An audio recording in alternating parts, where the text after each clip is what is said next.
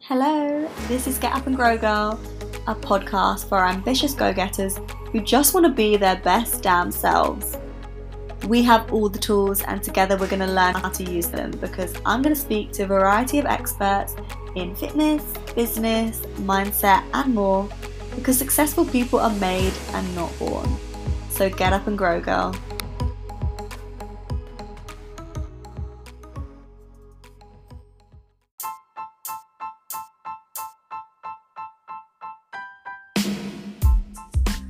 Guys, do you ever get that awkward feeling that you're outstaying your welcome when working remotely in coffee shop surfing?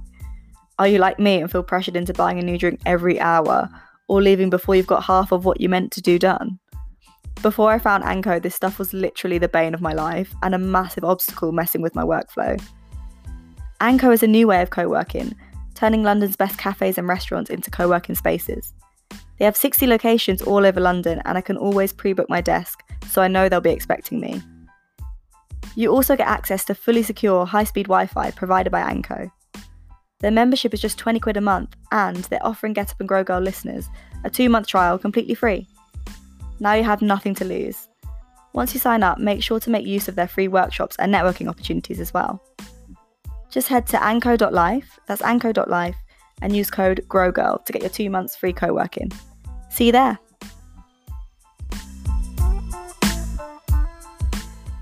Guys, you know when you have a bad experience with someone, whether that be somebody that you're in a relationship with, a family member, a friend, or even just an acquaintance, but things just don't go to plan, you have a negative experience, and you just feel that somebody doesn't see you for your value, they don't see you for who you are, and they make you feel undervalued. It's the kind of experience where maybe somebody might tell you can't, or they don't believe that you have the potential that you see. Now, commonly when something like this happens, we react one of two ways. We either get pissed off, get angry, feel hurt, lash out, maybe indirect on social media, tell them what we think of them, rant and rave to other people, but basically just put our attention on it, put our energy into it, and let it affect us, let it get the better of us, and perhaps lose a little bit of composure, a little bit of dignity even sometimes, and let it mess with our heads, basically. Let it disrupt the flow we've got going on and just get beneath the surface and really, really have a lasting effect. Then on the other hand, the alternative option, and one that we commonly view as the higher ground, the better path to take, we avoid doing those things. We don't react to it. We don't spend a long, long time communicating it or anything like that. But what we do is instead say, I'll prove them wrong. So we kind of think of this as flipping a negative feeling and using it to drive us, and it being an inherent driver of whatever we go on to do. And this is commonly seen as a good thing. And on the surface, I think, yes, it seems good. I know I've done it in the past, in relationships, friendships, even, again, these things to do with acquaintances, but situations that stay with you when you just feel like you were underestimated or you were just not valued. You weren't seen as who you believe you are. And I think it's usually with experiences that hurt us. It doesn't matter how big or small they are, but it's the ones that actually hurt us that we hold on to. And we say to ourselves, I'm going to prove them wrong. And that can be a comfort. That can be the way that we rise above it, in a sense. And that can be what we tell ourselves to prevent us from doing the former and just lashing out and losing our shit. So with this second attitude in mind, I saw one of those Instagram quotes a few days ago, and it said, if someone tells you you can't, do it twice and make sure you take a picture. And obviously I laughed. I thought like, oh, that's kind of cute. And definitely it's sassy, it's empowering, it's a little bit sexy. But if we pick a little bit deeper, I don't think it's all it's made out to be. I don't think this mentality of prove them wrong, you'll show them, you'll get vengeance, I suppose. It's almost vengeance. And I know that sounds like a word that belongs in a superhero movie or like a crime drama, but it is vengeance. It might not be extreme in the form that it takes, But I suppose it's getting one up, it's getting payback. I'll prove you wrong, I'll show you. And I'm not going to preach anything about, eat, pray, love. I'm not going to say that we should never, that wanting to prove someone wrong is it should all be love, love, love. I'm not going to say that. Although who knows, I'm going that way, like in my own personal development. So maybe there will be an episode like that soon. But that's a separate issue. It's not saying that you can't ever have a bad experience with someone and just think like, ugh, I just want to do a one up on you. Like, it happens. We feel like that sometimes. But do we then let it go, or do we hold on to it and let the passing thought become a permanent action? So the reason that getting one up on someone, proving someone wrong, isn't all that it's cut out to be or made to look like is because if we are holding on to the idea, and I know I have done it, and maybe I still am in a sense, but if we are holding on to the idea that we're going to prove somebody wrong, then they still have control over us. I was listening to Jay Shetty and he mentioned something on this subject, and I thought he perfectly articulated something that I couldn't express in words. And it's something that we often don't want to think about because it's painful. If you go through something painful, you can then try to give yourself closure in the sense of saying, I'll prove them wrong. That's our comfort blanket. But then if you dig a little bit deeper and you realize, actually, I need to let go of that. I need to say a permanent goodbye. I can't hold on for this second showing where I show up, I prove the person wrong. I think that's still wanting that person's validation. We are still creating a space for them to come back into our life. And I'm not just speaking about relationships. I know that it will seem that way, but really this can be anything. It can be friends, it can be family, it can be, even things like a school teacher, somebody who just made you feel that you couldn't, or that you wouldn't, or that you were not going to achieve what you have set your mind on achieving. So this is difficult because I guess what it means is that we have to be okay with never getting that feeling of validation, never undoing the vulnerability that we felt. But I think what this makes space for is true self-acceptance. Because when we are thinking, I'll prove that person wrong, I'll prove them wrong, the power is still in their hands. We're still waiting to show them what we could do so that they can validate us. And true power, and I'm not saying by any means that I can do this and I'm great at this and that I never struggle. If anything, I'm saying this is where I want to get to. This is what I want to manifest and what I want to work towards and what I want to become is the person that can say, I've got to where I want to be and I validate myself for that. I accept myself enough that I don't need anyone else to say, well done, pat on the back. Those things are nice, don't get me wrong. We all need support. We all need support systems. We should all bask in each other's joy, but sometimes the world isn't like that and not everyone is going to be your cheerleader. Some people you need to just let go down their path and focus on your path. I also think there's a danger in having in your mind a mentality of I'm going to prove them wrong, because sometimes this can lead you down a stray path. This can lead you down a different path because ultimately the person you're trying to please is not yourself. Yes, you might be saying, if anything, you're not trying to please them, you're trying to piss them off by saying, F you, look what I've gone and achieved. But that still means you have to fit into their standards of what is deemed achieving something, of what is deemed success. And that might not be what your true purpose is. If I think about this, I would say that's almost a little bit of where I could have gone wrong. I don't actually have a specific person that I'm thinking of right now who told me that I couldn't in fashion. There were people, but I don't suppose one of those things really, really got to me and got beneath the surface and left one of those marks.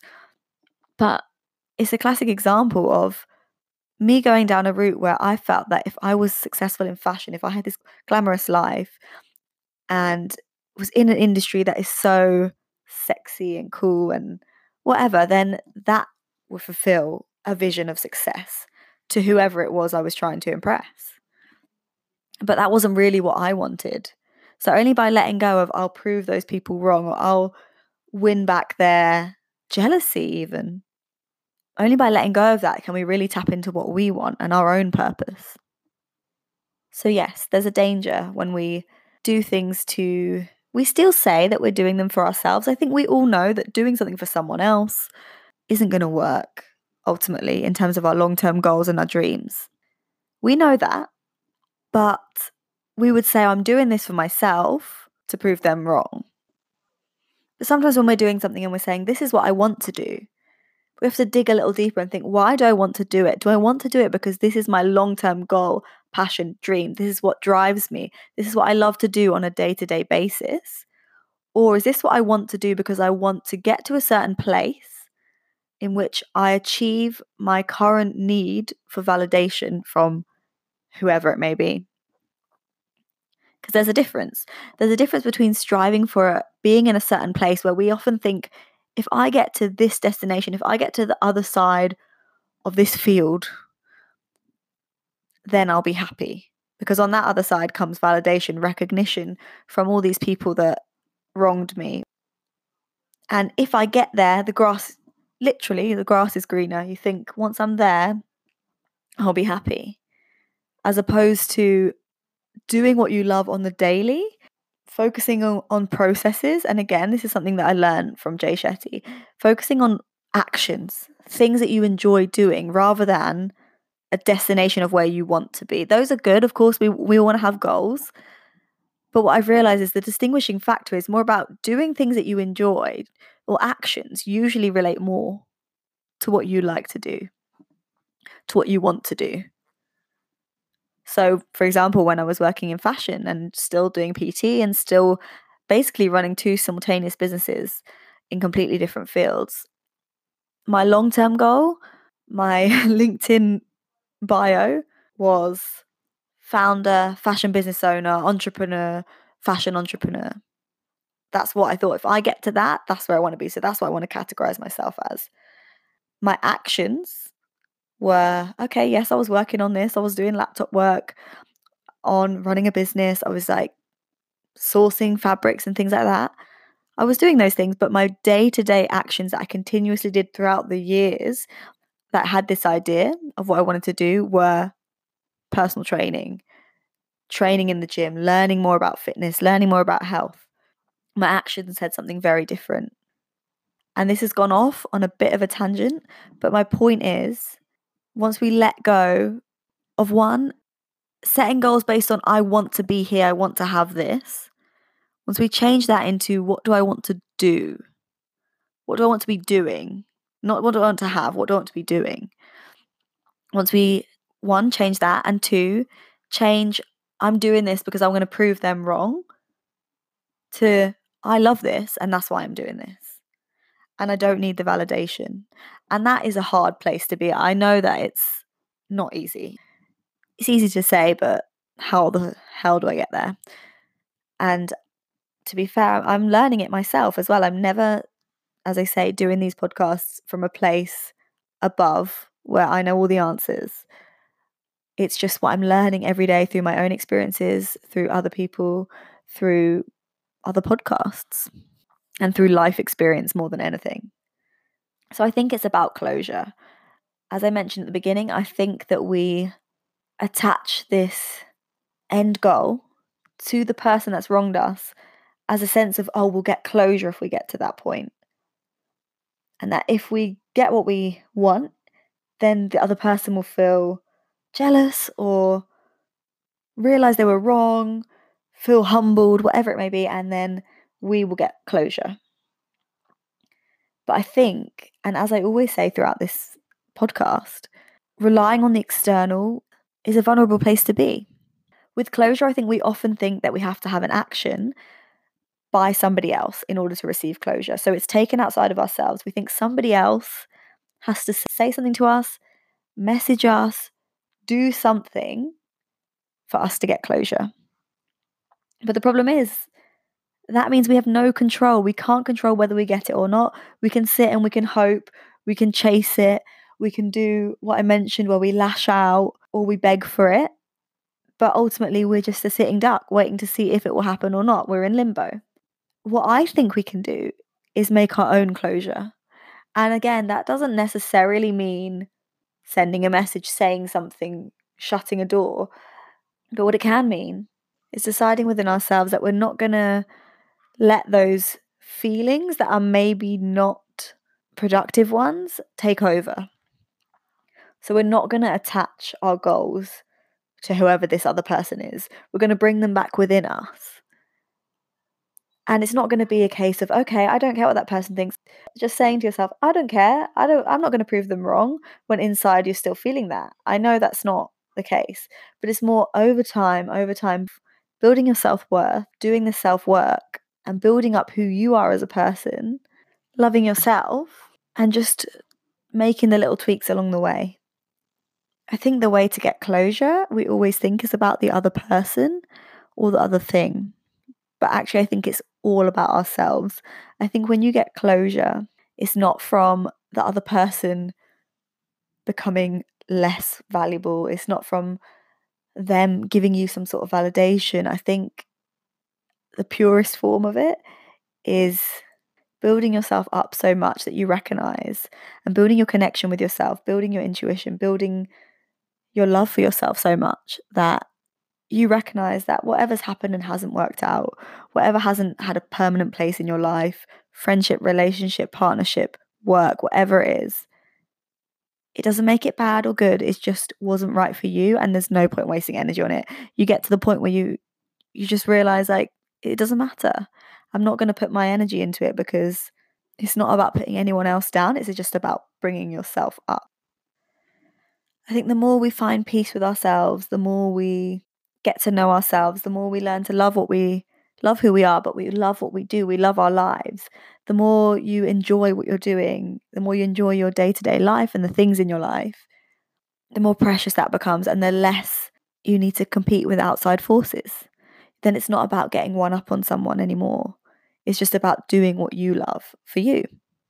Now, mine doesn't have the same ring to it at all, but my version of this Instagram quote that I saw would be, if someone says you can't do it, ask yourself, would you do it if no one was watching?